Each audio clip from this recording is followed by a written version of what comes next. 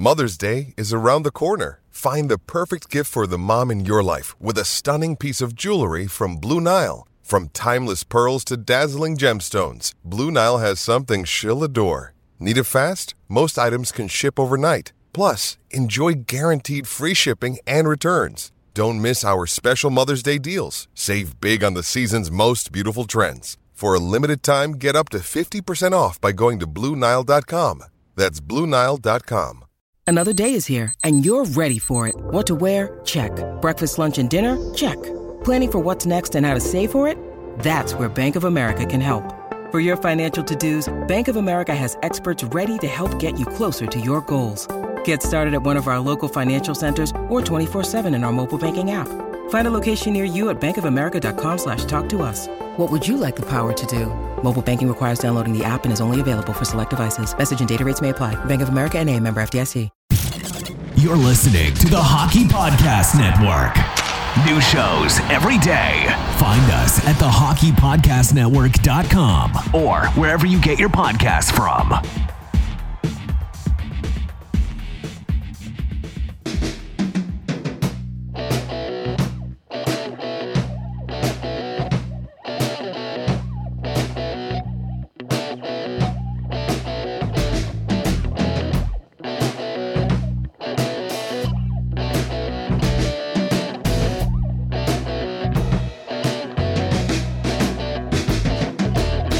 Hello, you're listening to the Hockey Podcast Network. I'm Mason Dixon, joined by Corey the Bayou Benders, and we have a very special episode of Habs Nightly for you guys today. We are joined once again by our favorite guest that we've had, and we're happy to have him back. Sebastian High, the Director of North American Scouting at Dobber Prospects. How are you doing, buddy? I'm doing very well. Thank you so much for having me on again. Yeah, no problem. Like I said, we loved having you on last time. I think we went on and on and on for like an hour and a half last time. We had a really good conversation leading up to the draft, where, you know, you broke the news about Lane Hutson, and holy shit, you were so right in that regard. Love that guy. Lane Hutson's awesome. We've grown to love him, I think, almost as much as you do. So no, it's great to have you back. Happy to have your expertise here, because, you know, I try to talk about the draft as much as I can, but I just do not possess the knowledge you do. So it's great to have you here. Before we get like into any of the prospect talk though, you know, it's been what I want to say close to a year since you've been on the show, I think. So things are new with you. I know you've started a podcast. Do you want to talk about that or what you're doing with Dobber? Well, the podcast has actually been going on for like a year and a half at this point. I think it was fairly new when we just started, right? It was a year old. It was a year old by when we were last talking. I'm sorry then. Totally. It's all good. We only joined like THPN pretty recently, right? So we were like fully independent before then. So that's sort of a fun little like side thing that I have going with some good friends, and it's just an opportunity to talk about hockey with no real restrictions, and I can just ramble on about prospects, which is just a ton of fun. And then at Dobber, I mean, since we last spoke, like at that point I was like going to be the OHL scout for Dobber going into this season. And then in December, I got offered a promotion to Director of North American Scouting because our previous director stepped down for personal reasons, and they offered it to me. So I've been doing a lot of like the administrative stuff to kind of just make it my own. So it was a lot of my Christmas break was spent doing those things, including like getting on some new scouts because we were lacking some European scouts and wanted to fill that gap a little bit. But yeah, it's been very busy, but a ton of fun. And it's definitely a fun draft class to be scouting. Like it's there's quite a few players where whenever I have one of their games lined up, I just am happy because I want to watch them play. And there's far more of those this year than last year, where it's just watching them play just brings me joy. Like last year, obviously Lane Hudson and Frank Nazar and Brad Lambert were some of my favorites. But yeah, this draft class has a ton of skill and a lot of players that are right up my alley of high motor, high skill, high intelligence, but small. And yeah, so we're going to see a lot of players that I really don't think should drop that will drop. And we're going to talk about some of them today, including Andrew Crystal, who is definitely a top 6 guy in my mind, but in reality is more likely to fall in that like 17 to 28 range. So yeah, that's a definite possibility with the Florida pick, but no, as a whole, I'm doing well. It's been hectic, but very fun. No, that's good to hear. Awesome.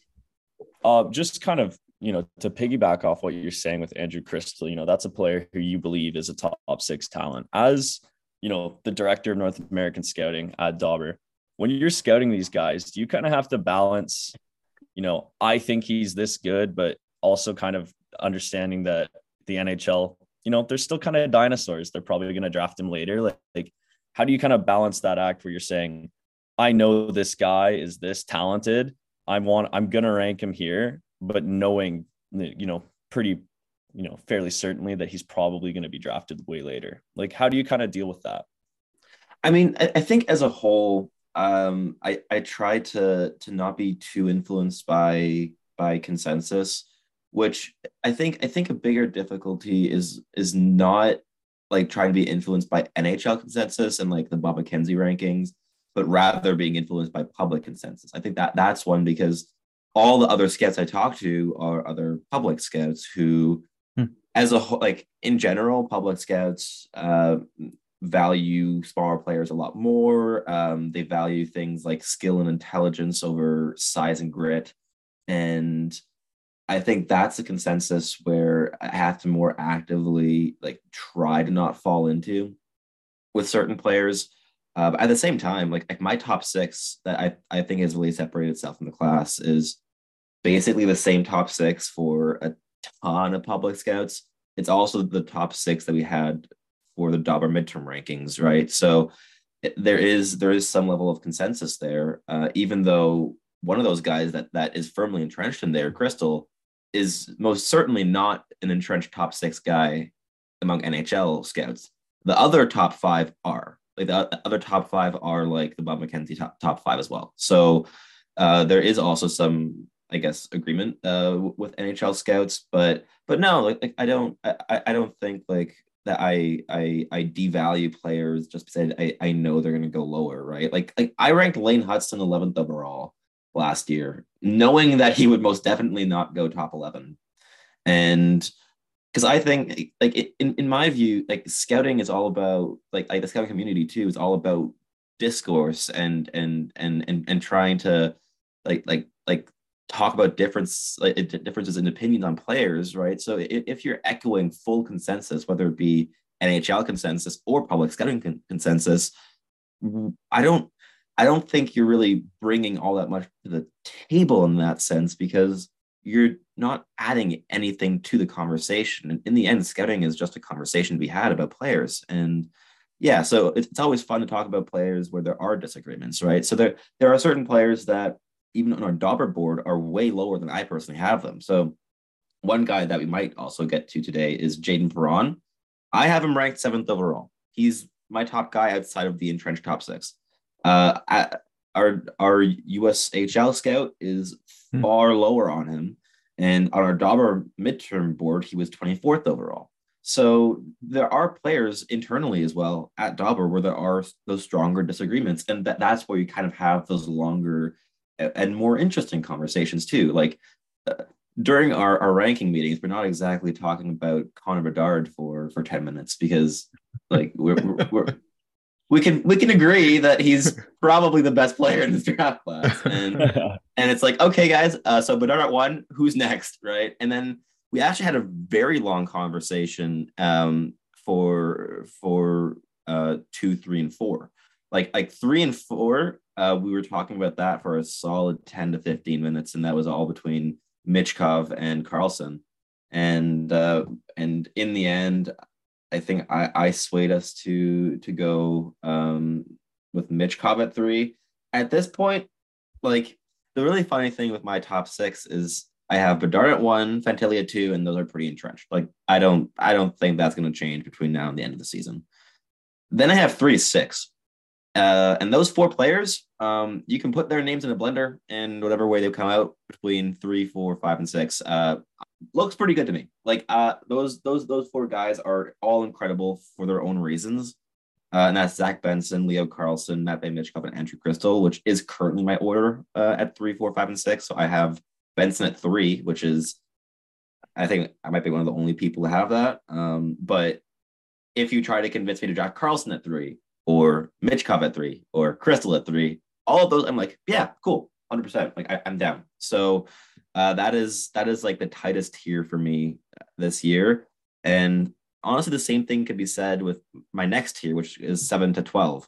And those 6 guys, again, you could convince me to take the guy I have 12 at 7 if my top 6 are off the board, which they wouldn't be because Crystal won't go top 6. But yeah, it's fun because, like, it's also a thing of, on a lot of like public rankings, a lot of people focus on the numbers and like, oh, this like scouting or this scout or this like scouting organization or whatever has this player ranked 7th overall and the other one has them 12th. Oh no, there's so much disagreement. And in reality, what is often the case is there will be discussions about guys that you rank at like 19 at 8th overall, right? So it's a lot closer than a lot of people think. And that's where you get like really interesting conversations when there is a lot of contention on who do we have ahead here, but it really is splitting hairs for a lot of people, right? So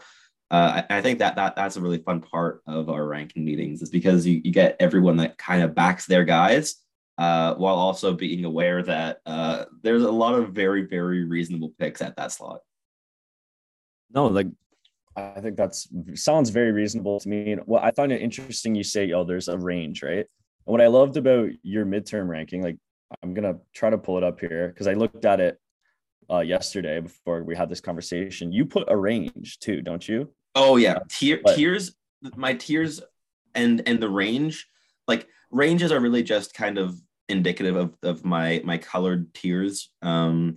But yeah, that to me is more valuable than the actual number that corresponds to players, because it says a lot more. So with certain players, like, you're going to see like small ranges where it's like, oh, I don't know, 7 to 10 for Jaden Perron, and you clash that with 16 to 32 for Will Whitelaw, where it's like, oh, that is a wide range. And yeah, like.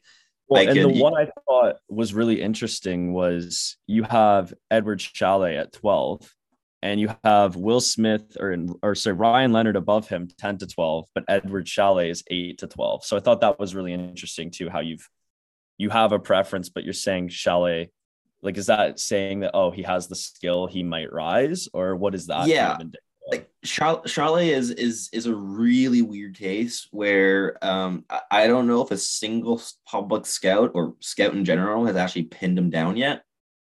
He is a really tough nut to crack, where it's like the skill, the intelligence, the finishing ability, it's all there. The off-clock movement in the offensive zone is so impressive. And the involvement is god-awful. And there's so much inconsistency there where it's like, oh yeah, there's a legitimate chance that he's among the 7 best players to come out of this draft class. There's also a legitimate chance where he becomes like a bottom 6 skilled guy who can chip in sometimes with some points, but just can't crack it in a top 6. So it's kind of more that like safety versus big swing. My rankings have also like evolved a little bit since then. So at this point, I have Ryan Leonard at 11 and Edward Chalet at 14.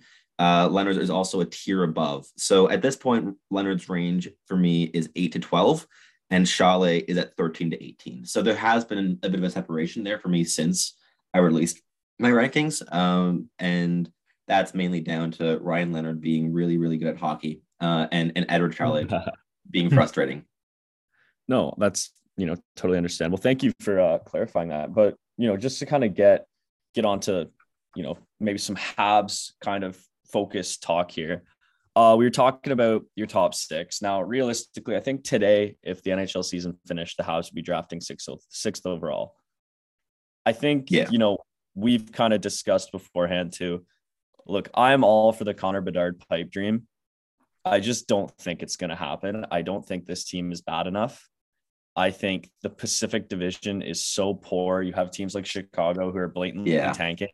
It's not going to happen. And, we're numbers guys here too, right?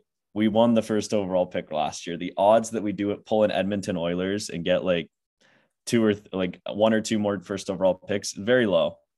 However, there are some very, very good players who you spoke about. Everyone knows about Adam Fantilli. You've said, you've locked him in at 2. I think I totally agree. I'm not going to disagree with you there. I think anyone that has watched him play, not only in the World Juniors, but for the University of Michigan would agree he is on another planet. If it wasn't for Bedard, that's a first overall pick. Easy. But Zach Benson, Leo Carlson, Andrew Crystal, Matvei Mishkov, all in that kind of tier, all guys that I think, and maybe you could shed some light, would be great additions to the Habs. I kind of, we spoke earlier, you did a little profile on them. I want to start with Mishkov though, because I'm sure that you know better than anyone, a very divisive player. Because for, I would say, a good 2 years before this draft, we were told that this was the Bedard and Mishkov draft. These guys were interchangeable at times for some people. Mishkov was this insane, Alexander Ovechkin-esque prodigy coming out of Russia. And then things kind of took a dip. And I want to know if you can maybe shed some light on that. Why are we seeing him sort of fall here?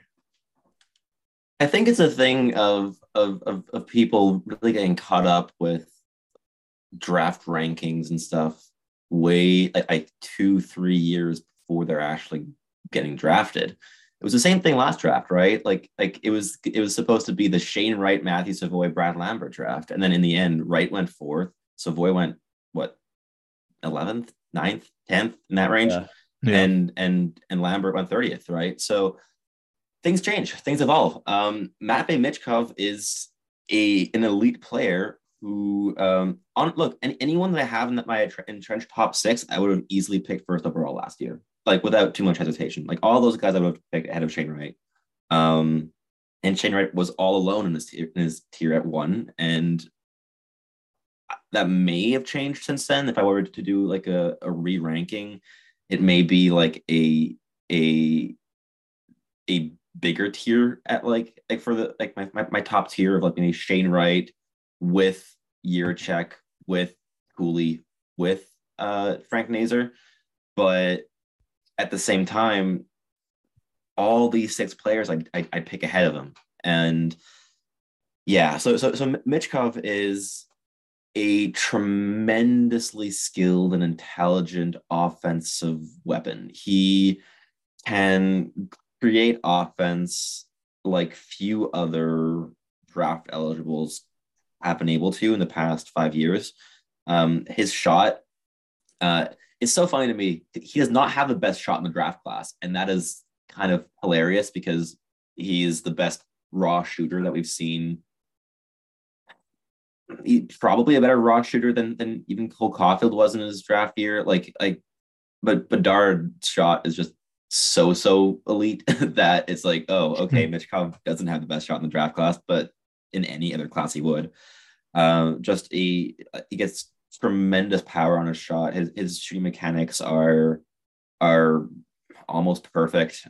He can really like pinpoint accuracy on all of the shots. He's well over half a point a game in the KHL on an awful KHL team right now. He's finally getting like top 6 minutes and in the KHL against men, a weaker division of the KHL. It should be said, it's not the strongest in terms of competition. However, he had a goal and assist yesterday or the day before. And yeah, he's doing very, very well. Like him switching to Sochi, I think was really important for him just to get the ice time, the consistency. Before he made that switch, it wasn't even a thing of like, oh, he wasn't getting minutes. It was he'd sit out for weeks and we wouldn't know why. And we wouldn't know if it's an injury or if he's getting benched. And then he'd go to the MHL, play one game, score 5 goals, play one KHL game, play 2 minutes, and then we'd not see him for another 3 weeks. So I think the really important thing for him right now is just getting minutes, yes, but also just that consistency. And it's been great for him. Again, the shot is tremendous, but the handling skill is also elite. He flashes some really, really impressive playmaking. I know a lot of scouts are saying that his playmaking is like almost on par with his goal scoring. That's not something that I've personally seen just yet, but I'm also not a Russia scout. I'm focusing mainly on, well, officially I'm focusing mainly on North America. In practice, I'm focusing on everyone, which also means that I can't get as many viewings of everyone as other scouts can who do focus on regions. However, I do like his playmaking quite a bit. I think it's well above average. I just don't think it's quite elite just yet. But what he does so well is his off puck movement in the offensive zone, find soft ice to draw out defenders. It's one of the best in the draft class. And yeah, the big issue with him, I would say he has 2. One is a complete lack of defensive involvement. It's been a bit better since he went to Sochi, but he's verging on not just a non-factor defensively, but like a negative factor defensively, where like he'll put in enough involvement to convince his teammates that he's covering a guy, but then he doesn't actually cover the guy, and then it just opens up a gaping hole in the defense, which is not ideal. However, that's something that can be worked on. And honestly, I don't mind that he's stuck in Russia for another 3 seasons with his contract, because I don't think he'd be NHL ready anytime before then anyways. And it'll give him time to really work on those professional habits. So I'm not overly concerned about that. Again, he doesn't need to be a good defensive piece. It's Matvei Michkov. He's not going to be a shutdown Mark Stone type of winger, but just needs to not hurt his team in his own zone. But the offensive tenacity has also improved, so there are flashes of progression there, which are actually quite encouraging. But yeah, the other thing is I'd love to see him improve his speed. That's one thing that just isn't a separating skill just yet. The skating as a whole, he has some good edge work, agility, but in order to become a more dominant puck carrier, especially at his size. And I think that's one thing I found pretty funny, is that we've been talking about size for so many players in this draft class, but not Michkov or Bedard. They seem untouchable to the size debate, which I find hilarious, because we see that debate come up for every single small player ever. Even happened with Cole Caulfield. But yeah, like I think Michkov does need to improve his skating to kind of be more consistent. To be able to more consistently evade pressure, get out of physical situations, and also just like adding that separating speed gear would really, really improve his game in transition. So that would be my, like, if I were like his development coach, those would be the things that I would be pinpointing, at least for now, in his game to improve. Yeah. I think, yeah, I love that you bring up the size comparison too, because if I'm not mistaken, Andrew Crystal is what, 5'10" as well. Yet with him, yes, also 5'10", but he's a full 5 pounds lighter, so makes all the difference in the world. That is true. I think it's interesting that you bring that up. But with a player like Michkov, like, you're talking about, a lack of kind of defensive side, but yeah, obviously if he's going to be an offensive superstar, or maybe not superstar, star player, defense isn't as important. But when you say, he's not NHL ready, is that because he needs to work on those defensive responsibilities? Is that, the big factor that you see? He's still quite raw. I think it's the same thing with like Cole Caulfield when he was drafted, where it was like, oh yeah, this guy is ridiculously good at hockey, but there's a lot of things that he has to still iron out, right? So yes, defensive game definitely plays a role in that, but it's also about working on processing speed and I think the biggest thing is just playing under physical pressure. That is for me the number one thing that I look at, especially for smaller players who can be physically overwhelmed, is how do you play under intense physical pressure, like especially when it's like multiple opponents rushing at you that are way bigger than you, that are applying pressure. How do you solve that problem, right? How quickly do you process it? How do you find solutions? Are you pre-scanning in order to have outlets already set up before the pressure even arrives? And that's the thing with Michkov, where he's very good at it. And so I'm not overly concerned about his size. However, it's something that he has to continuously improve in order to not just like tread water in terms of physicality, but like excel under physical pressure, which is something that like Lane Hudson does. Like Lane Hudson loves it when big guys start like rushing at him because he's evasive and he processes the game so quickly. He just gets around them like it's nothing. And it's one of the reasons that I was so high on him was because, oh yeah, he's small, but he doesn't just like get around physical pressure. He wants it. He needs it in order to exploit defensive structures, which is something I just love to see. So with Michkov, that's also a thing. But Michkov also has a bit of a nasty streak in him. Like he gets physically involved, even in the KHL at some points. It's mainly flashes at this point rather than like a consistent physicality. But like there are times where he will like reverse hit and like actually like knock over an opponent who's like 6'2". So like he's very sturdy. Like he's not like a lanky little 5'10" kid. He's also one of the older players in the draft class. Well, he's a December 04. And he's pretty stocky. Like, and if he adds another like 15 pounds by the time he makes the NHL, he'll be at like what 197 or what was there? Yeah, 187. And then like if you're like around that 190 at 5'10, like you're pretty solid. And then if he can add more weight, that'd be cool. But at some point, you also have to think that more weight will impact agility and evasiveness and all that. But yeah, I think ideally Michkov will end up around that 190, and he'd be really stocky. But yeah, I like Michkov a lot. I made a video analysis. I'm going to make a video analysis thread on him in the upcoming days, which should really delve into his game. And yeah, I'm looking forward to making that one for sure. Yeah, it's interesting you talk about that nastiness streak because we see that in not to compare the players, but in Bedard too, right? Ultra talented, but I've seen a couple of videos of him throwing nasty reverse hits and just blowing guys up. So that's awesome to see. Before we move on to just another player, if you had to, project what you realistically think Michkov will be, because I know there's a lot of people that say, at least that I've seen in my and limited conversations I've had, that say Michkov is a very, very high ceiling, but they're worried about the floor.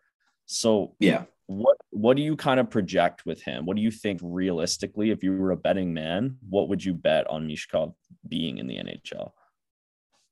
I think he has a higher ceiling than Cole Caulfield. He's a tough like one to find out like with an NHL comparable, but I think Caulfield is the closest one I've gotten to. He reminds me a lot of like a D+1 or maybe even D+2 Cole Caulfield, where it's like, yeah, it's Cole Caulfield, but like with another year under his belt with more refined habits, still some issues with like physical pressure and stuff, but that combination of like genuinely elite shooting talent with that high-end handling skill, and with like flashes of really interesting playmaking, what Caulfield did really have in college. He hasn't been using it too much in the NHL just yet, which I think is also partly due to his role in the Habs, which has been just to be a trigger man.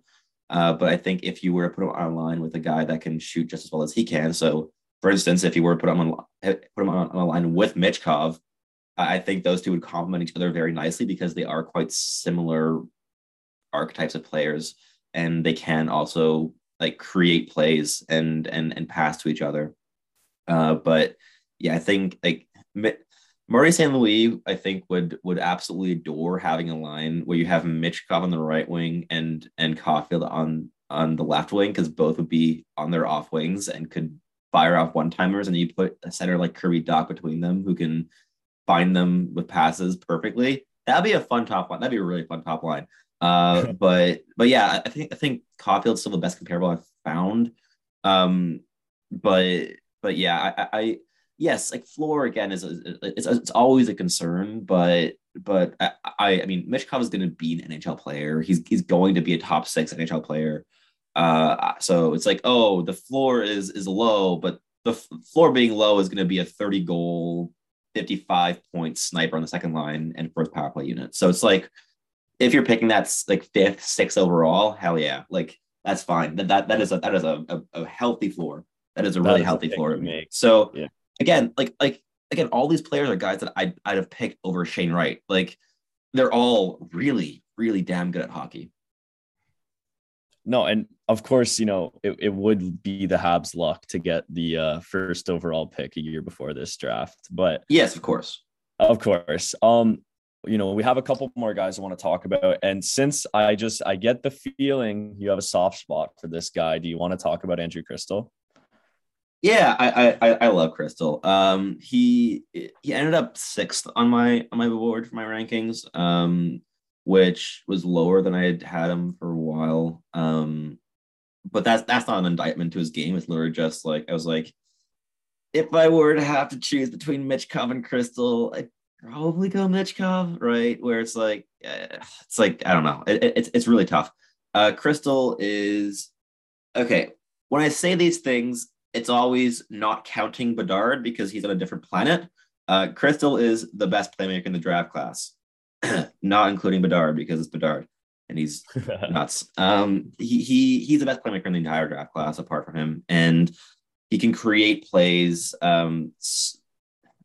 that are just genuinely so impressive. A big thing with him is a lot of people are calling him, oh, he's not a great skater, but he's so agile and fluid on his feet. What he lacks is that really good top gear. Like he needs to work on his power skating even more than Michkov does. You say that's similar to kind of what we see with Lane Hudson, a criticism I've seen. Yeah, very shifty, but lacks kind of speed. For sure, I think I say that Crystal's skating is better than Hudson's already.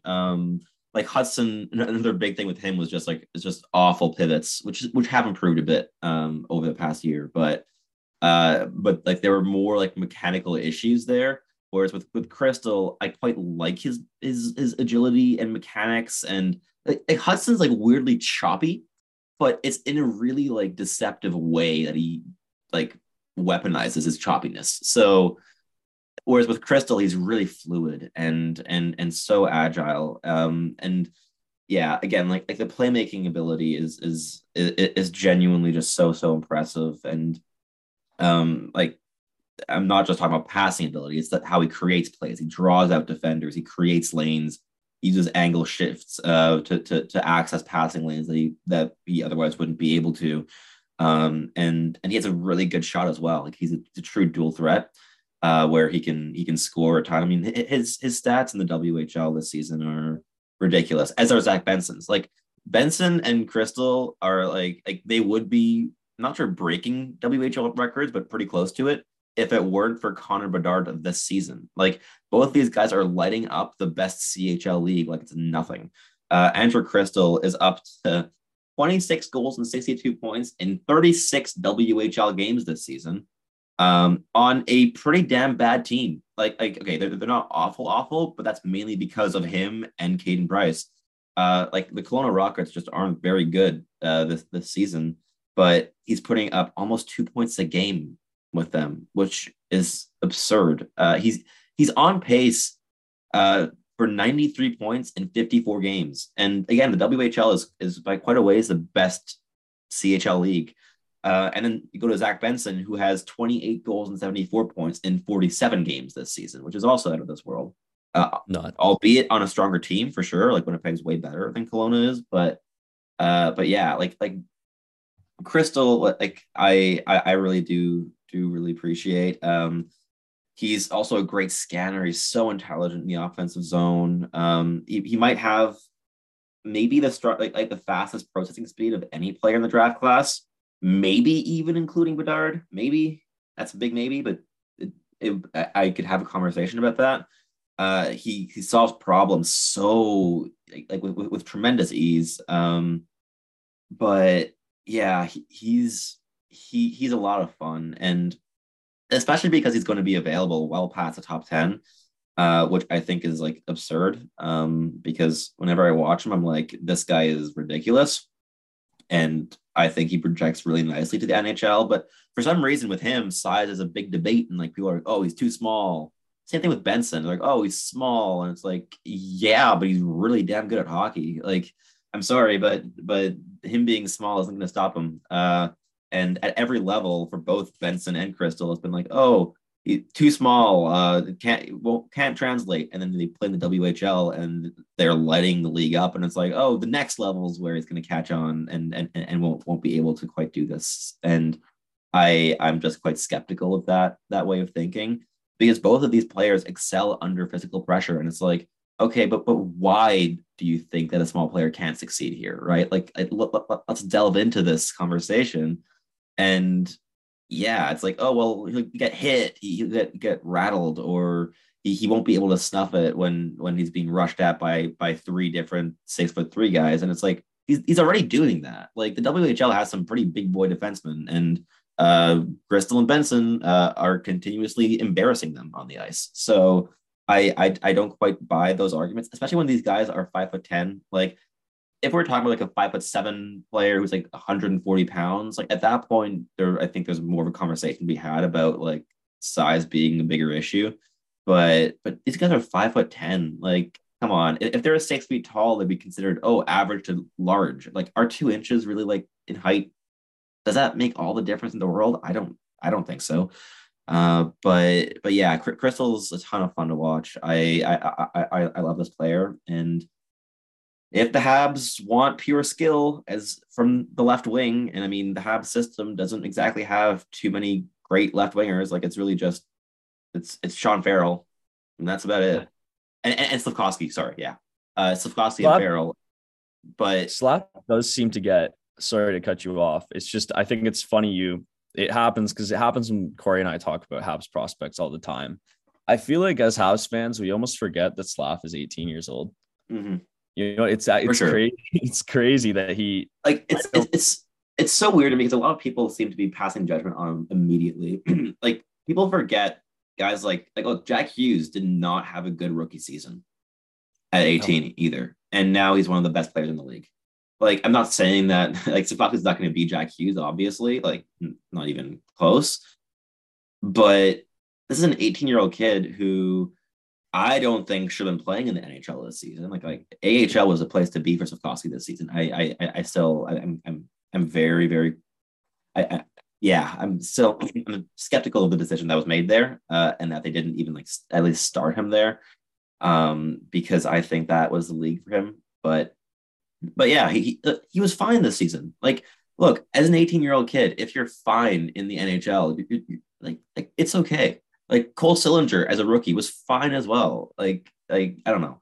I think a lot of people are passing judgment very early on Slafkovsky, and they're discounting him as a valuable piece of this organization, which I think is quite reactionary and not overly rational. But yeah, like Slafkovsky is really good. But yeah, to go back to Crystal, like, if the Habs can nab him anywhere beyond 7 would be sick. But like, where he's going to realistically go, like, if the Habs, like, if the Panthers end up making the playoffs and they pick like 20, and that pick is like 20th overall, but the Habs choose Andrew Crystal with that pick, like, hell yeah, that to me is like equivalent to like the 4th overall pick in the draft. So it's like, cool. that is amazing. But so would you say that Crystal is your kind of your Frank Nazar or your Lane Hudson? Maybe not Lane Hudson, because he's not going to fall that low, but what would you equate him to in this draft?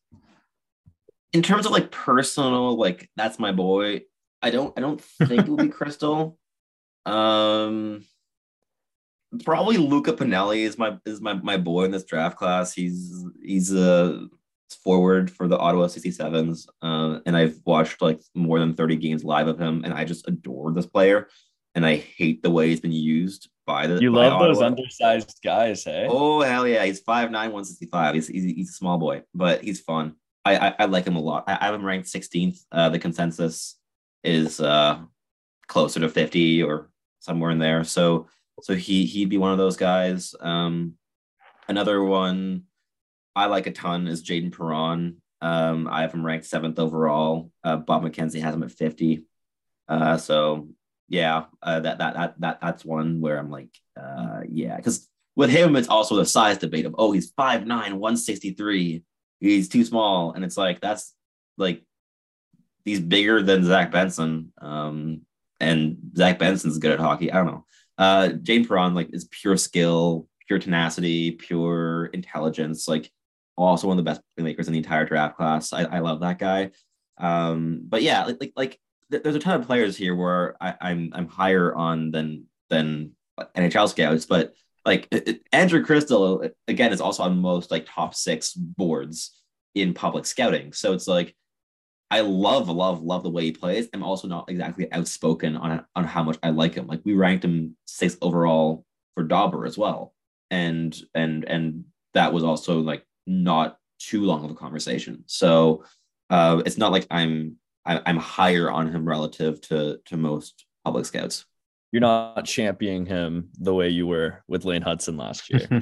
or even with Frank Nazar, right? Like even last year with the Dauber rankings with Nazar, I was like banging the table for him at 4. And by the way, I forgot to mention this. I blame you single-handedly for the portion of Habs fans that think we traded Frank Nazar for Kirby Dach. You know, every single time that comes up, I quote tweet that thing, and I'm like, no, the Habs would not have drafted him. They would have picked either Lekkerimäki or Noah Estlund.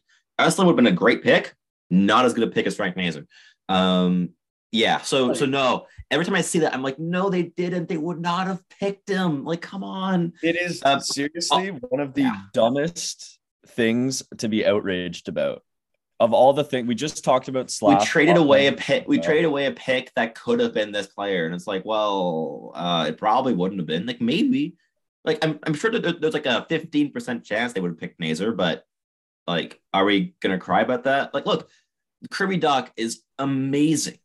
I love Kirby Dach. He's awesome. Like I during the summertime, there's so many people being like, oh, Kirby Dach's bad at hockey. Look at his point production.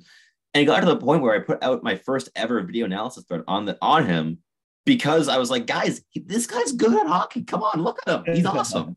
And then now everyone's like, oh yeah, is he better than Nick Suzuki? Where it's like, okay, honestly, I think there's a conversation to be had about upside between those two guys. But like, it's like, can we just appreciate both of them and be happy that we have both players rather than be like, one guy has to be better than the other immediately? And it's like, guys, we're in a rebuild. It doesn't matter yet. Like, come on.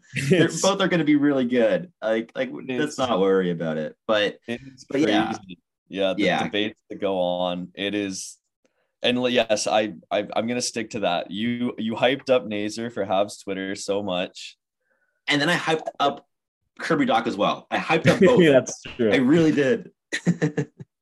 You've caused so many of my debates lately have been on, slow down. Nick Suzuki's still a good hockey player. No, we didn't trade Frank Nazar, and it's all because of you. But maybe you can spark some more discourse here. Leo Carlsson, I don't know why I've seen a lot of like hate recently. I think he's almost kind of getting forgotten. And I just want to know, this is I got to be honest, this is the player I know least about. Okay. Swedish hockey, impossible for me to find. Can't even find a lot of highlights on him. And I hate judging a player's potential on highlight videos because it's literally just his best plays. And I know when I was a player making highlight packages for colleges, I'm not sending my mistakes, right? No, obviously. In order to make the player look as good as possible. So I've seen Craig Button talk about this guy like he's the next great power forward in the NHL. I've seen other people say, they just don't see it. what's kind of your opinion on Leo Carlsson here? Because I see that you have him ranked 4th, which I've seen, but I've seen him as high as 2 above Adam Fantilli. Yeah, like to me, Carlson is the guy you pick if you really wanted Fantilli and you missed out on him. Like he's also really, really, really good. I like him a ton. I also have a video analysis thread on him out that I posted on Christmas Day. So if you're interested, that is about all the scouting I've had on him. Was okay, yeah. Analysis, yeah. He's really good. He's a really fun one also because he hasn't played center all year, but he projects as a center to me. Also because there's no way in hell a team will draft him and not try to develop him down the middle. But he is a tremendous playmaker. He's one of the better playmakers in the entire draft class, which one of my favorite combinations is power forward with playmaking. I just love that. Kind of the same combination as Slafkovsky, but Carlson's better by a decent amount, in my view. What he's doing in the SHL is so impressive. Like, yeah, the point production slowed down a little bit from the beginning of the season, which was just like absurd and unsustainable. But the SHL, in my opinion, is probably the second or third best league in the world. Like I think it's a bit better than the KHL, and I think it's like AHL and SHL are fighting out for the second best league in the entire world. So what he's doing there of not just like playing good hockey, but he's been playing like over 10 minutes a night the entire season, some games over 15 minutes. And typically with draft eligibles, they might play like a few games in the SHL and play like 7 minutes or something. But Carlson is a really important piece of his team, and he's put up 5 goals and 18 points in 34 games. Like that is nothing to scoff at in such a strong league. And low scoring league too, right? It is also a lower scoring league, and it's a very sound defensively. Like the defensive structures are really, really like compact, and it's nothing like the Finnish Liga, which is wide open defensively as a whole. But no, the SHL is really strong defensively, and he's a really smart offensive player. He takes great like lanes and routes to loose pucks, and his physical game I love because he's not the guy that's gonna like just like absolutely eviscerate a guy with an open ice hip check or anything, but he uses his physicality to make small advantages. So he can roll off of opponents with ease. He can make his way through an opening and just like kind of like shove a guy out of the way without too much issue. So that's what I like to see with more physical players is using it for subtle advantages, and rather than chasing a flashy hit or whatever, using it to make hockey plays, to create legitimate advantages in the game. And yeah, he's a ton of fun. He does need to work on his shot a bit. He needs to shoot more, first of all, and he has to work on his shooting mechanics because he lacks quite a bit of power on his shot, which is not what you'd expect from a 6'3" power forward. But yeah, he has to work on that. But he just looks like a professional player. He has so many pro habits off puck in the offensive zone specifically. The defensive game is a bit inconsistent as a whole. He needs to work on that quite a bit in order to project as a positive impact defensive player. But I think he'll get there, mainly because I think NHL teams are going to try, or whoever drafts him is going to try to make him this two-way center power forward playmaker. And yeah, I could see him turning out like a guy like, I don't know, Andrei Kopitar in that range of like NHL as you were impact. Describing him, I was thinking he sounds like Andrei Kopitar, which is also the comparable I made with Shane Wright last year. And now I'm thinking it's like, oh, but I don't think Shane Wright and Leo Carlsson are overly similar. So yeah, I probably still say Kopitar is more similar to Carlsson than he is to Wright, but I think that's mainly because Wright was such a weird. Shane Wright was like unlike any other player, so it was tough to find like an NHL comp with him. But with Carlsson, I think Andrei Kopitar makes a ton of sense. Maybe with better playmaking and worse goal scoring, I think that would be my little adjustment to that. But that's kind of what I think an NHL team will want to make out of him. he's nowhere near that level defensively yet, right? That's the big asterisk there, where it's like, I think teams will want to create Andre Kopitar here. I don't know if it'll be successful necessarily, but because he's so intelligent off the puck, I think he can improve defensively a ton. As of right now, he's below average defensively for sure. But with his offensive intelligence is so high, where it's like, okay, because he can understand defensive structures when he's attacking them, I'm pretty sure he's going to be able to figure out how to play his part in defensive structures to be a positive impact. So that's just a thing that'll take some time. But yeah, he's a ton of fun. Has a lot of skill as well. Really great handling ability. So he's definitely a guy with a very, very high floor. I don't think his ceiling is quite as high as the other guy that have in that tier, with especially Crystal and Michkov, and probably even Benson. But yeah, like any of those four guys you could pick, and I'd be very, very happy. But Karlsson's probably going to be the first guy, those guys that gets picked. I think he's the only player that has a chance of going over Fantilli. I still think Fantilli's going to go second, especially because he's North American, and European players as a whole are always devalued at the draft. But yeah, I think Karlsson is very, very good, and is the overwhelmingly likely third overall pick in this draft. Okay, yeah. See, I love that you mentioned that, because while I've been, we're getting later in the season, we spoke previously, I don't think the Habs are realistically going to finish with the first overall pick. I think we're closer in that 5 to 6 range. So do you think realistically, is Leo Carlsson a player that we even have a chance at, or do you think he'll absolutely be gone? I think the issue is here because even look, if the Habs win the lottery, they're going to pick first or second. If they don't win the lottery, they're going to pick whoever they fall, right?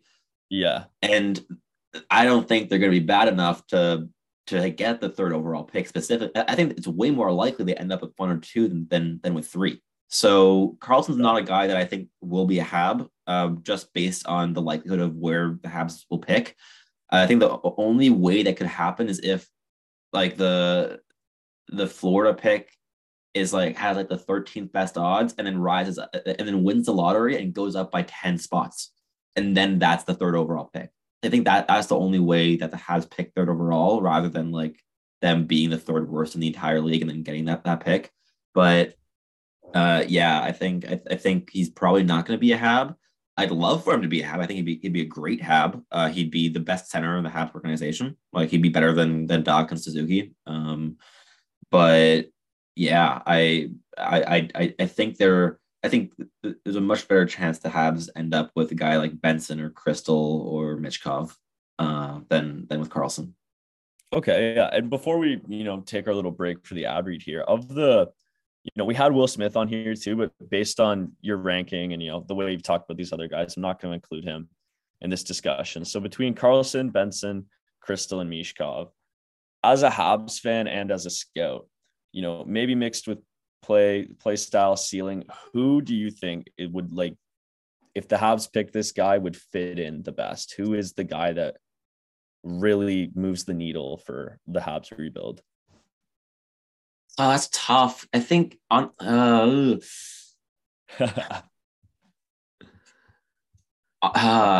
fit with Benson, Michkov, and Crystal is all those fits are perfect to me. If you draft Crystal, you have your first line playmaker that's going to feed Cole Caufield pucks for 20 years. If you draft Zach Benson, you get a dominant two-way forward who thinks the game better than almost any player in this entire draft class, who needs to improve his skating a bit, but can play either the wing or center, both extremely effectively.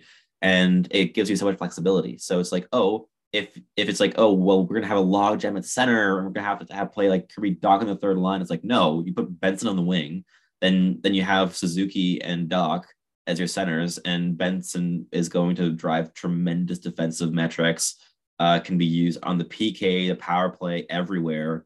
There's a reason I have him third overall. I love Zach Benson. He's incredible. I love this kid. He's a scout's dream. He does everything so intelligently. He's so calculated. he has that skill level. He has the pace. He's awesome. I love Zach Benson. I think he'd be a great fit also in terms of like what I'd love to see is for Marty St. Louis' system to become even more fluid, where it's like, okay, we're gonna put out this top line or top defensive pairing, but players aren't going to stick to their position. They're going to just fluidly move around. So let's say you put out Caden Gooley, Jordan Harris, Cole Caulfield, Nick Suzuki, and Zach Benson. And they start out with like Suzuki at center and then like Gooley on the left D and Harris on the right D. But by the end of the shift, you have like Benson playing center, Cole Caulfield moves over to the left wing, Suzuki's playing right wing, and then the defensemen switch spots as well. Like just having that like positional fluidity in the offensive zone, I think would be so much fun to see. And Benson would be the best fit in terms of that like fluid movement because he thinks the game better than any player in the Habs organization by a fair margin. Like I think he has a higher hockey IQ than either Cole Caulfield or Nick Suzuki or Kirby Dach. So, and that's saying something because that those are all strengths for those three players and they're elite. So I think that'd be a great fit. Or you just get Matvei Michkov and you're like, okay, we have a right shot with one of the best shots in the league. Let's just get a left shot with one of the best shots in the league. And then you have Cole Caulfield and Matvei Michkov who could play on the same line at 5-on-5, but also on the power play on different flanks. And it's like, oh, yeah, you're set on the power play for the next 15 years because you have two of the 5 best shooters in the entire league on your top power play unit. So any of those guys, I think, would be incredible fits with the Habs specifically. So if I had to split hairs, I think Michkov would be the funniest one just because you have that like ridiculous shooting skill, but any of the three would be perfect fits in my view. Well, and see, while sorry, I gave you a difficult question and, that it makes it tough to answer. I think if anything, that is great outlook for the Habs because the odds that we land at least one of those guys, I think are decent. They're decent odds, right? The Habs are not good, even though they're kicking the Oilers' ass right now as we speak. But yeah, so that's great to hear. It's exciting as a Habs fan, especially, with, the way things have gone the last 2 years to know that, there is something good coming. There's some hope on the horizon. So that's great to hear. And just right before we hit break, just because I want to touch on it and I'll forget if we don't. I love that you mentioned the fluid system because did you watch the game last night that the Habs played or yesterday afternoon? I watched half of it. Yeah. There was one shift where the Habs were in the zone near the end of the game for like 2 minutes. They were pressing. And Jordan Harris, player I've noticed, tries this, and his player you named, went behind the net, pinched, got the puck behind the net, made a play, and stayed it forward. And I love seeing that some of our players are capable of that because we've been stuck with guys like David Savard, Edmondson, and Sherratt, who are just, even Marty St. Louis said it post game. They asked about Savard playing 2 minutes in overtime. And he said, well, it's okay because he doesn't move around very much. And even today, like in the game currently going on, Jordan Harris scored a goal and it was from the goal line. Like he pinched up and then he shot from the goal line. It was no angle. And it was from the far side of the circle and he scored from it, like because he activated and he activated first and then he decided to stay there before he got the puck back. So Jordan Harris is one of my favorites just because he is so intelligent. He does everything so well. I love that contract as well. Like I think that like the 2-year deal is a smart one. Yeah, I just love the way he plays the game. Yeah, absolutely. And we're going to get to a little bit of talk about that. But before we do that, we have an ad read. So we're going to take that away here. The action never ends at DraftKings Sportsbook, especially this summer. With tons of ways to bet on all your favorite sports, you can fuel your fandom and feel the heat of the season like never before. Plus, right now, DraftKings Sportsbook is giving new customers a risk-free bet up to $1,000. That's right. Make your first bet up to $1,000, and if it doesn't win, you'll get another shot to cash in. You can throw down on all the major action for baseball, golf, MMA, and more.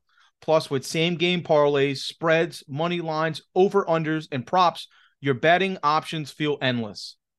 Best of all, DraftKings is safe, secure, and reliable. You can deposit and withdraw your cash whenever you want. Y'all remember to download the DraftKings Sportsbook app now. Use promo code THPN. Make your first deposit and get a risk-free bet up to $1,000. That's promo code THPN, as in the Hockey Podcast Network, only at DraftKings Sportsbook. Minimum age and eligibility restrictions apply. See the show notes for details. This time of the year, everyone's talking about making big changes, which is all well and good, but most of the time pretty unrealistic. I've actually found that the smallest changes to your routine can make the biggest impact.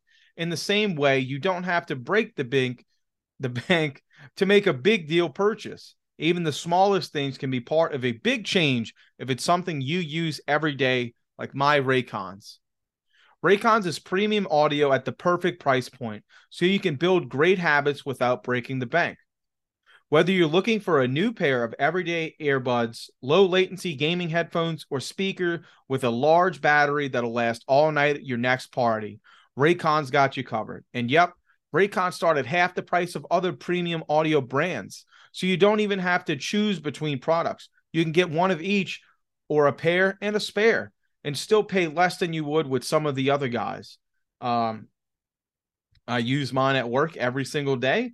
My buddies actually got the speaker, had that going for the Super Bowl the other day also. But even if you know you'll love your Raycons as much as I do, Raycon wants to make sure you feel great about your purchase. They offer buy now, pay later options. Every purchase has an easy and free return guarantee. Some of my favorite things about my Raycons, I'm always mentioning it, is the crystal clear call quality. I'm dealing with Mardi Gras down here right now, and one of the number one things I need to be able to do with my job is hear and call customers. We're out and about. We're on Bourbon Street. We're on Frenchman. We're uptown. We're downtown. It's loud. It's noisy. There's people screaming. They're drunk. I need to be able to hear what's going on the other side of the phone, and I need them to understand me as well. Another thing, the 8 hours of earbud play is massive. I do highly recommend these. Basically, I think the number one things they have is how long the earbuds last. You could be like myself, 30-minute lunch break, an hour if you're something special. Throw those things down, you know.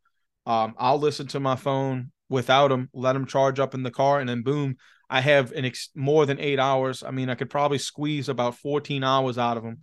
And then finally, I'm wearing them at all times. The custom gel tips that are soft. They're not going to irritate your ears when you take them out after a long day. It's not going to feel like they've been stretching your earlobe and it's sore. None of that. That's the best part about it. So anyway, ready to buy something small with a big impact? Go to buyraycon.com/THPN today to get 15% off your Raycon order. That's buyraycon.com/THPN to score 15% off. buyraycon.com/THPN. All right, and we're back. Thank you guys. Sorry, Sebastian, just want to make sure we're good for time. Are you okay? Like, do we have some time to talk about? I have a ton of time today, so we can go as long as you guys want.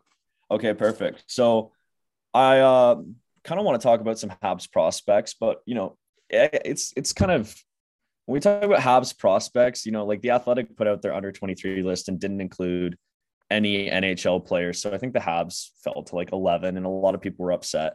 I think it's difficult when you're talking about Habs prospects because so many of our guys are on the team, like Slav, you know, you've got all our young defensemen. And we were just talking about Jordan Harris before we went to break. You know, we have three great young blue liners, and I can kind of imagine who your favorite of the three is, but yes, you know, Jordan Harris, I'm assuming. Probably. Or you are a Goalie guy. I like Goalie a lot.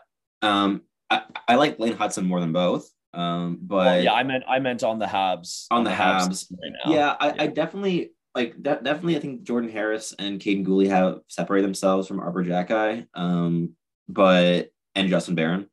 But I think Jordan Harris is my favorite. I think Caden Gooley is better, or projects as better. I think Jordan Harris is better now. I think Caden Gooley has the higher ceiling. I think he'll be higher up in the lineup at the end of the day.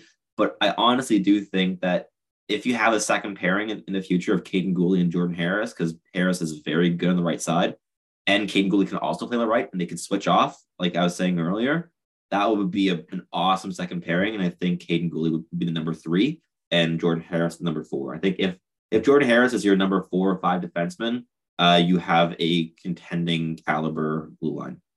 Well, and that's kind of what I'm alluding to and what I want to get to. We have these, I totally forgot about Barron too, which is, just talks about how many young D we have.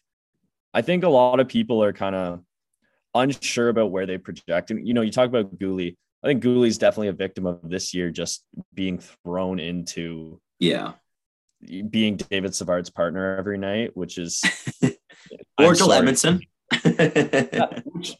Who Edmondson, like I know, I think you were less high on him than I ever was, but the decline in play this season has I quite liked Edmondson in the past, like at least relative to other like very progressive hockey people. I always had a soft spot for him compared to guys like Sherrod or Savard. I always thought that Edmondson was a clear tier above those guys, but that is not the case this year. In the past, and Corey and I talked about this often, Jeff Petrie, his game totally changed when Joel Edmondson was his partner. And then I quite like Petrie with Kulak as well, but yes. Edmondson was the only other partner that I thought was equally effective with Petrie as Kulak was. Yeah, and it's just, it's sad. It's sad to see his play decline too because of what he provides. Everything I've heard about him off ice, he organizes the rookie games and stuff. He sounds like a lovely human being and a great leader. So, he's one of those players. We're a little off topic here. I'm okay with Joel Edmondson being bad at being on the team as long as David Savard is off our roster next year. But getting back to the point with Caden Gooley and Harris, what realistically do you think like they project as? You said second pairing defenseman, where that's what you kind of see, because with Caden Gooley, sometimes I gotta say, most of the time I agree with you, but sometimes Gooley flashes something, and I'm like, could he be a number 2 guy? I think there's a conversation to be had there. Like I know some Habs fans are like, oh, he's a future number 1 defenseman, and that's where I kind of take more issues. I think there's a much longer conversation to be had between number 2 and number 3. I think that's kind of where he's going to fall. I feel more comfortable with number 3, mainly because, yes, we've seen flashes of him weaponizing his skating ability in transition and like executing some really impressive solo rushes. But as a whole, his transition game is still quite limited, and his decision-making under physical pressure has come a long way since he was drafted. Like that was his biggest weakness in his draft year and as a D+1. And it's come a long way, but it still isn't a strength. And I think that's one thing that would hold him back from being a true first pairing guy, just because he would need his partner to bail him out in transition. And I think one of the reasons that we've seen a lot of metrics not like him this season is because he's been relied on to be the transition force on his pairing, because he's playing with guys like Edmondson and Savard when that's just not his strength. And also why I like his fit with Jordan Harris a ton, because Harris excels in transition. He's so good under pressure. He's a great puck mover.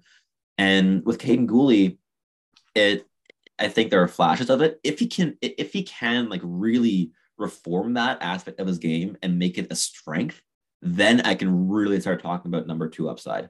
But until that happens, I still have some doubts. And offensively, I've loved how much he's been activating this season from the blue line and really like being a shooting threat, because he is a very good shot, especially when he gets into that medium range. But yeah, I like Gooley a lot. I think he is the second best defenseman in the Habs system behind Lane Hudson in terms of upside. But he's very, very good player. And I think that if you have Caden Gooley on your second pairing moving forward, you'll be pretty set in the blue line. Like the way I see it is the Habs are missing a true like first pairing 2-way right shot defenseman. If they can, or defenseman who can play in the right side, doesn't have to be a right shot, but ideally, and I know Marty St. Louis wants that to be. He likes a defenseman playing on the strong side, but I think if you have Lane Hudson and player X on your top pairing, and then your second pairing is Gooley and Harris, and then you have a third pairing of I don't know, Jaden Struble or Arbor Jack guy with Justin Barron. That to me is an interesting blue line moving forward. I don't think, I know some people are penciling in Logan Mailloux as that two-way first pairing defenseman, which is not something I see. I think if he turns into an NHL caliber defenseman at all, that's a win for the Habs from a hockey standpoint. Maybe not a PR one, but yeah, like my use is still a player where it's like, okay, yeah, like look, his production this season is good. His goal score for defenseman in the OHL is very impressive. The actual point production, like I believe he's still under a point a game. He might have just gone over that with a 3-point night. I just looked at it recently. I think he's fifth in point per game at not 0.94 or something for OHL. And he's behind guys that were drafted in his own in his actual draft class in like the fourth round, like Jack Mateer, who plays for the 67s, I believe is above him in points per game. Yeah, and Jack Mateer is a very, very, very flawed hockey player who I kind of struggle seeing as an NHL defenseman. Definitely not a player I would have brought to the World Juniors for Canada. I would have definitely gone with a guy like Denton Matejchuk ahead of him, but yeah, it's like okay, yeah, the point production is fine, but you have to keep in mind this is a player who is being lauded as a true offensive dynamo, and he was a first round pick 2 drafts ago. Like, it shouldn't be impressive that he's at a point a game. It should be an indictment if he weren't. So yeah, I still think his defensive game is a huge glaring issue. The decision making under pressure is also not the best. He's a volume shooter rather than a creator in the offensive zone. So I think that Mailloux maybe has second pairing upside, maybe as like a pure offense guy. So it's like, if you want him to be your guy to complement Caden Gooley, and then you have Gooley being your pure defense guy and Mailloux your pure offense, I think that's the absolute ceiling for Mailloux. What I've sort of taken to myself in describing Mailloux is sort of a watered down Tony DeAngelo. Pure offense with terrible character issues and terrible defense. Yeah, I think it's fair. I think the offense is going to be, because like at least okay, like DeAngelo is just awful. Like I think he's just not at all a good human being whatsoever. Oh, just terrible, awful person. But at least I hate saying this, but like at least his offense is like a separating skill. Like he is one of the best pure offense defensemen in the NHL, who still hurts his team when he's on the ice because he's so awful defensively. However, with Mailloux, I don't think his actual offensive skill is going to be that level. Like, yes, he has good hands. He's a powerful shot, which are enough to score goals in the OHL. But at the NHL level, you have to have a good enough understanding of defensive structures to properly exploit them. And I don't think he reads the game well enough to do that, which DeAngelo does. So I still don't quite buy that he's going to even be that level of offensive guy. So I think like calling him a watered down DeAngelo, maybe like I could maybe see that. But again, we're talking about that as his ceiling.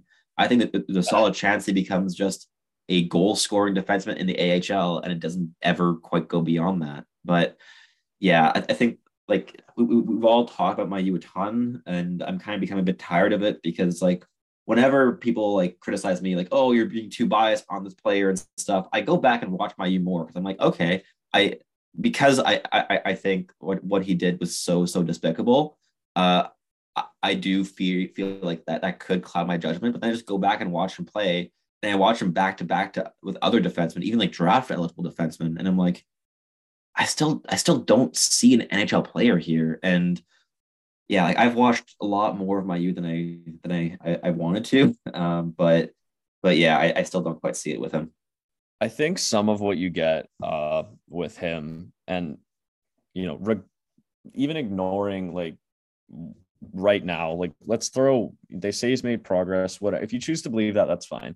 But I think a lot of Habs fans are almost overcompensating for the fact that they want the pick to be justified, right? And maybe in an alternate world where he kept playing hockey and didn't miss that time, maybe it could have been. I don't know. But at this point, I don't care. You know what I mean? It's kind of this is who he is.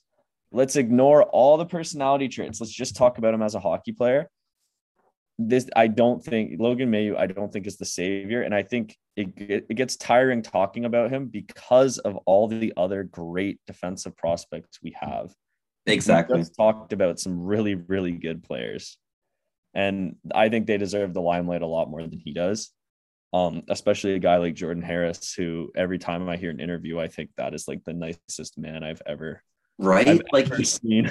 He seems like an actual human being, and you contrast that with every other hockey interview where they're fairly robotic. And with Harris, he's so personable and so intelligent. Like one of the things, like his statement this week, where seemingly unprompted in, I believe it was a TVA interview, he went out of his way to indict Provorov and Rangers for refusing to partake in Pride Night, and I think to see a person like have that compassion with a community that has faced so much violence and depression, while literally actively like pointing out the organization and the person that were doing harm. I think that takes tremendous courage as well to do, especially as a fairly new face in the NHL. Like I love that he did that. That really brought me joy. And I love Jordan Harris as a person, as a player. He's definitely one of my favorite people to have in the Habs organization. Absolutely. And I think in a prior interview before that, he talked about the NHL being an old boys club. For sure. Yeah. He absolutely gets it. He is outspoken. Like he's awesome. Jordan Harris, like I'd love to just like have a chat with him at some point. Like I think he'd just be a great person to talk to. But yeah, he's great. Absolutely. I just want to give him the credit. I know there's people on both ends of the spectrum, and I'm talking about Arber Xhekaj here. People who old school hockey fans, you're gonna love him. Let's be honest. If you're a new age hockey fan, you still love Arber Xhekaj. I think he's lovable. He's lovable as hell. Yeah. I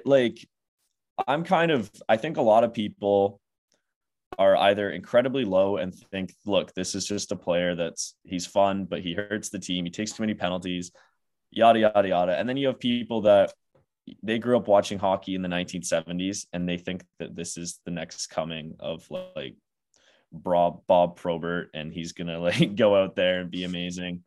What is kind of your view on Arber Xhekaj? Because I see, in my opinion, and like feel free to like argue me, disagree, I see a number 5 on your third pair that if he can continue to show glimpses, may be able to provide a little bit of offense at times, fill in on the second pair when someone's injured. That's what I see in Arber Xhekaj. Pretty similar for me. I'd say more number 6. I think if you're a contending team, Arber Xhekaj is your fun, exciting, hilarious number 6 defenseman who does bring intangibles. And it's not, intangibles isn't a word I love using when evaluating players, but it's just like Arber Xhekaj is clearly so beloved by his teammates. He's so lovable on the ice. He brings so much energy, and with like bottom pairing or bottom line players, like when you don't quite have the skill to make the differences like top of the lineup players can, you have to find a way to provide legitimate value. And I think Arber Xhekaj does do that. I think he's a really fun player to have at the bottom end of your lineup. I think he, if we're thinking a guy that plays maybe like 13 to 15 minutes a night, plays on your second PK, scores a decent amount of goals for third pairing defenseman because he does have a wicked shot, though he's scored a lot more goals this season than he should have. Like he's gotten a few lucky bounces, but I think with his shot, he could be a third pairing guy that consistently gets like those 8 goals or something, which you don't usually expect from a number 6 defenseman. But yeah, to me, he's a guy that that you have on your bottom pairing mainly. Maybe a number 7 if your decor is like elite, but mainly just very, very fun. I think, to be like devil's advocate, I'd say I think one of the interesting but heartbreaking aspects of it would be like, I think he might be overvalued in the NHL, and if you can get like a Romanov 2.0 trade with him where you get like the equivalent of a first round pick for a limited but exciting and fan favorite defenseman, you maybe could, just because I think that his archetype player is really valuable in the league, and brings more value than it does in like purely on paper with metrics or just on the ice, even with the intangibles. I think as much as I love Arbor Xhekaj, if you can trade a guy who projects as a bottom pairing defenseman for a high second round pick or a first round pick, you do it. As heartbreaking as it would be for fans and for teammates, but I think if you can keep Arbor Xhekaj as a bottom pairing guy who brings that energy and fun,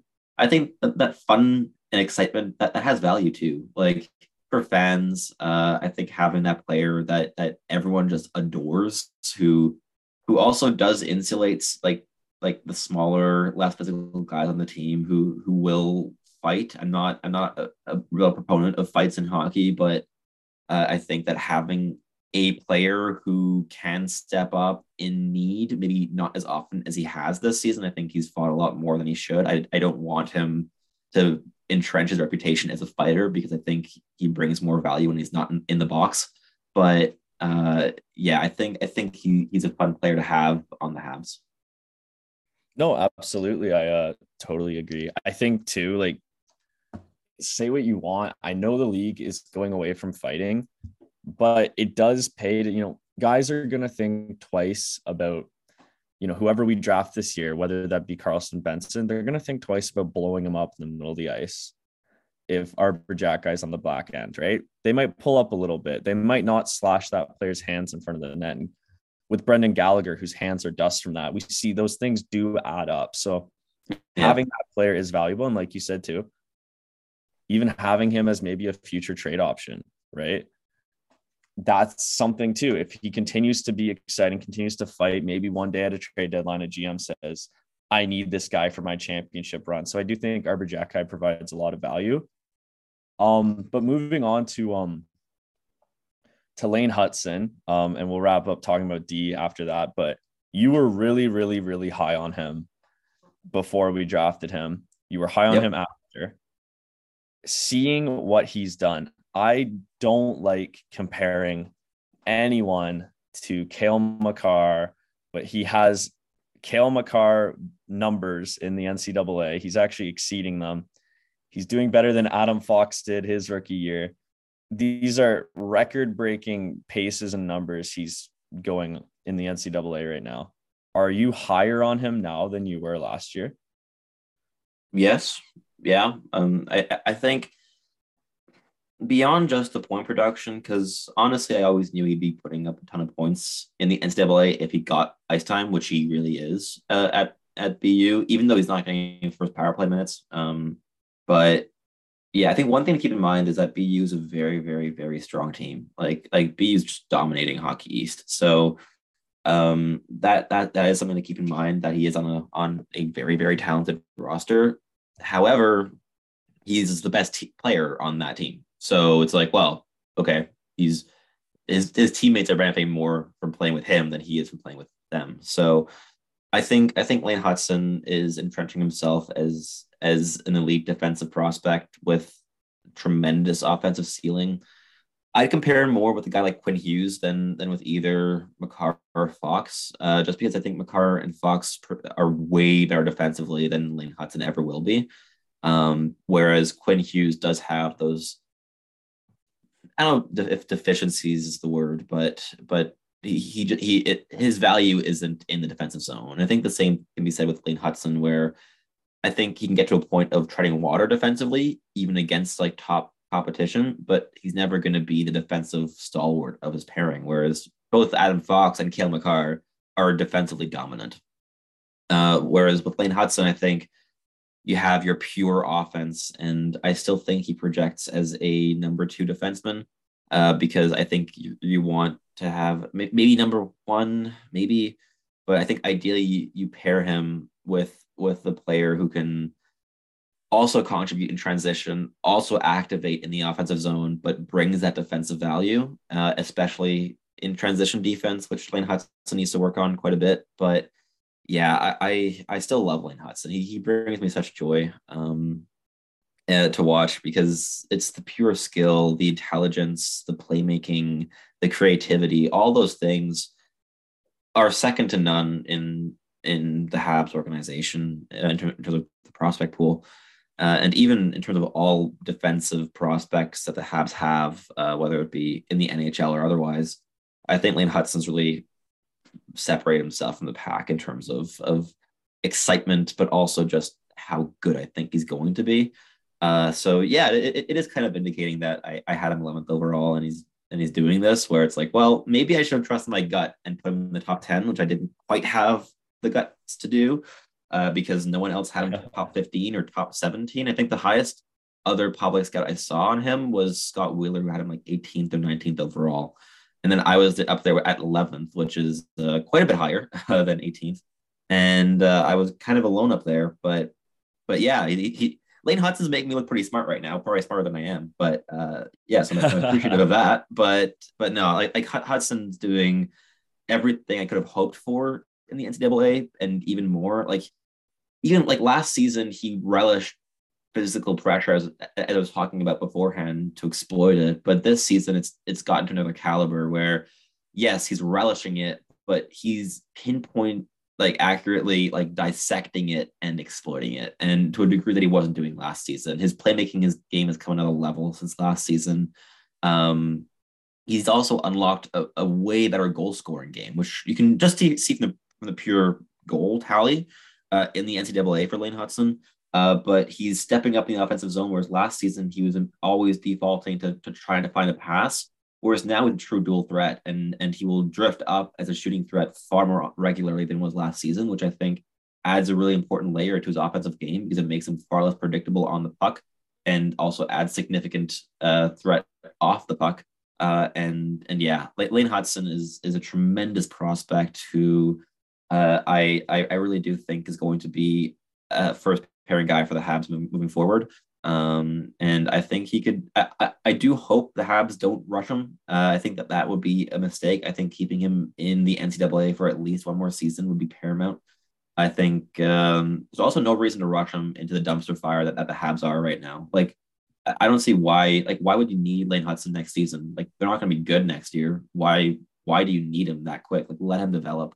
And I think the Habs will do that. I don't think they are going to rush Lane Hutson, especially because he is an undersized player, though he is now up to 5'10", and he's looking beefy compared to last year, which is great to see. But yeah, I think you give him one more season in the NCAA, and then I think he'll be ready for top 4 NHL minutes the year after. And I think if the Habs can add that right shot defenseman to complement him, which I don't think will be available in this draft class. And I'm a little bit concerned about that, because I think the one player that fits that mold from an NHL GM perspective, not from my personal perspective, is David Reinbacher, who I have a gut feeling is going to go top 7 in the draft, and I have him ranked 30th overall. I like him. It's so funny. David Reinbacher was almost an unknown in the scouting sphere up until November. All right. Sorry, guys. We had a little bit of a kind of hiccup there, but we're back. You were talking about David Reinbacher?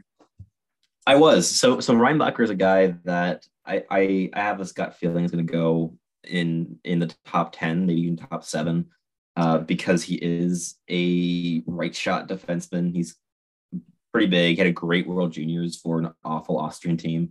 And as I was saying, he's a funny case study, but just because he came out of nowhere. And I was, at least at Dauber, I was one of the 2 first people to have watched him. And at our draft meeting in early December, so before the World Juniors, before even many of our scouts had watched Reinbacher play, I was like, yeah, this guy should be at the end of our first round.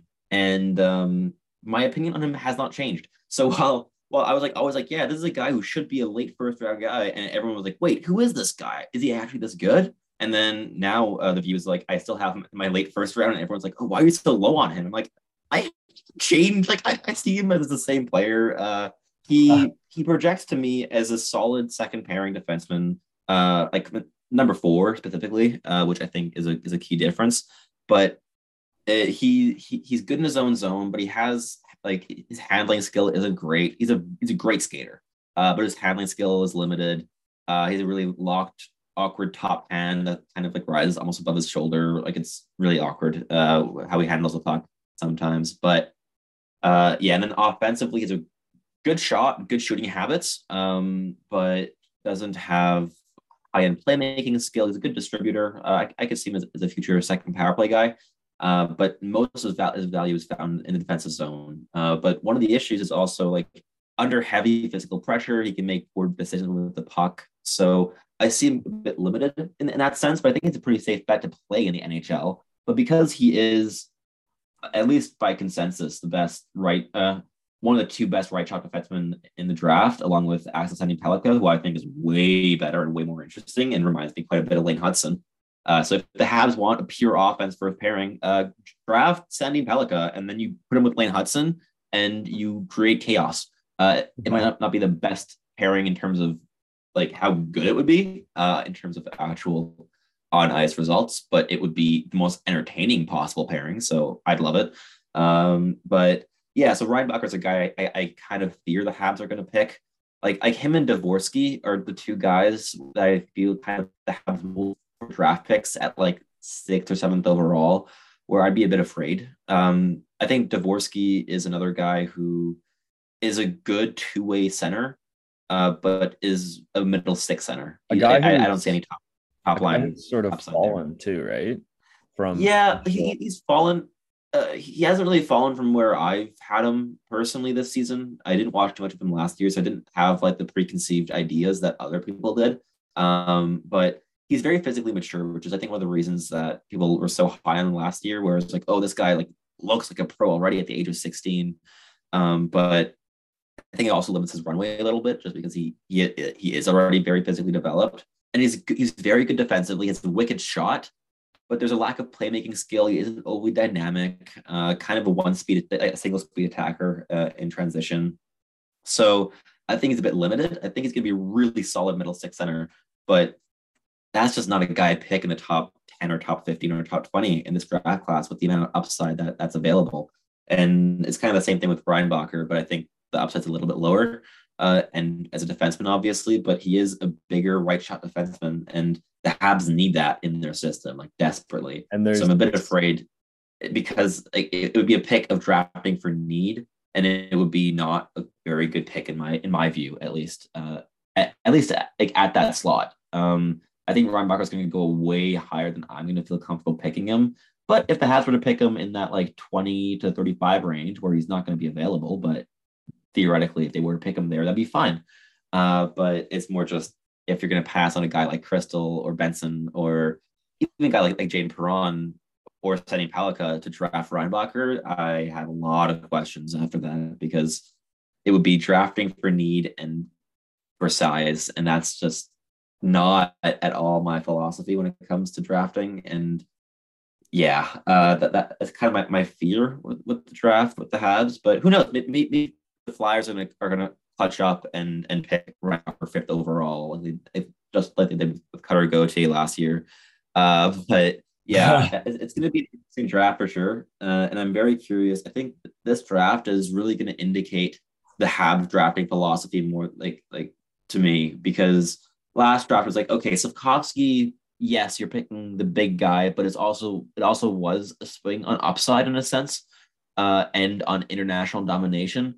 And with Ryan Bacher, there is also that, I guess, smidgen of international domination where he was very, very good at the World Juniors. Like, he was excellent, but there is just that upside limitation, which was not there with Slafkovsky. So if they pick him, that kind of answers a lot of questions I had about the drafting philosophy last season. But yeah, it's going to be a very interesting draft. I'm looking forward to see what the Habs are going to do. I'm going to be at the draft as well, so I'm going to see it all live. So that's going to be a fun experience for sure. So going to Nashville for 5 days in June, which will be a lot of fun. But it's gonna be a ton of fun. My only concern is I'm going with my buddy Aaron Idovich, who is a massive country music fan, and I'm not. And we're going to the country music capital of the world. And I'm gonna have some worries about the Aux on that trip. But no, it's gonna be a lot of fun for sure. And seeing the Habs draft picks live is gonna be a ton of fun for sure. No, absolutely. I hope, maybe I'll see on Twitter a live reaction to the Habs drafting David Reinback. Maybe overall. Oh God. Yeah. I mean, look, there's gonna be a wide range and possible reactions to that pick. Like if it's Reinbacher, that's one thing. If the Habs get Michkov at 6th or 7th overall, that'll be a whole different reaction. So we'll definitely see how that goes. Well, thank you so much for coming on, man. Whenever you come on, I feel like we could just talk and talk and talk forever.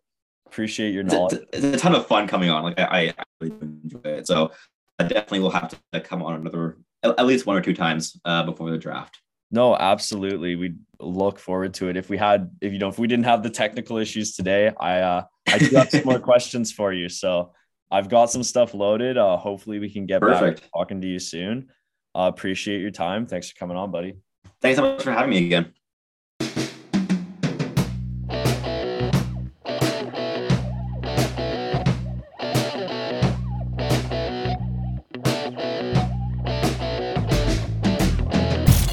You're listening to the Hockey Podcast Network.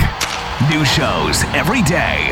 Find us at thehockeypodcastnetwork.com or wherever you get your podcasts from.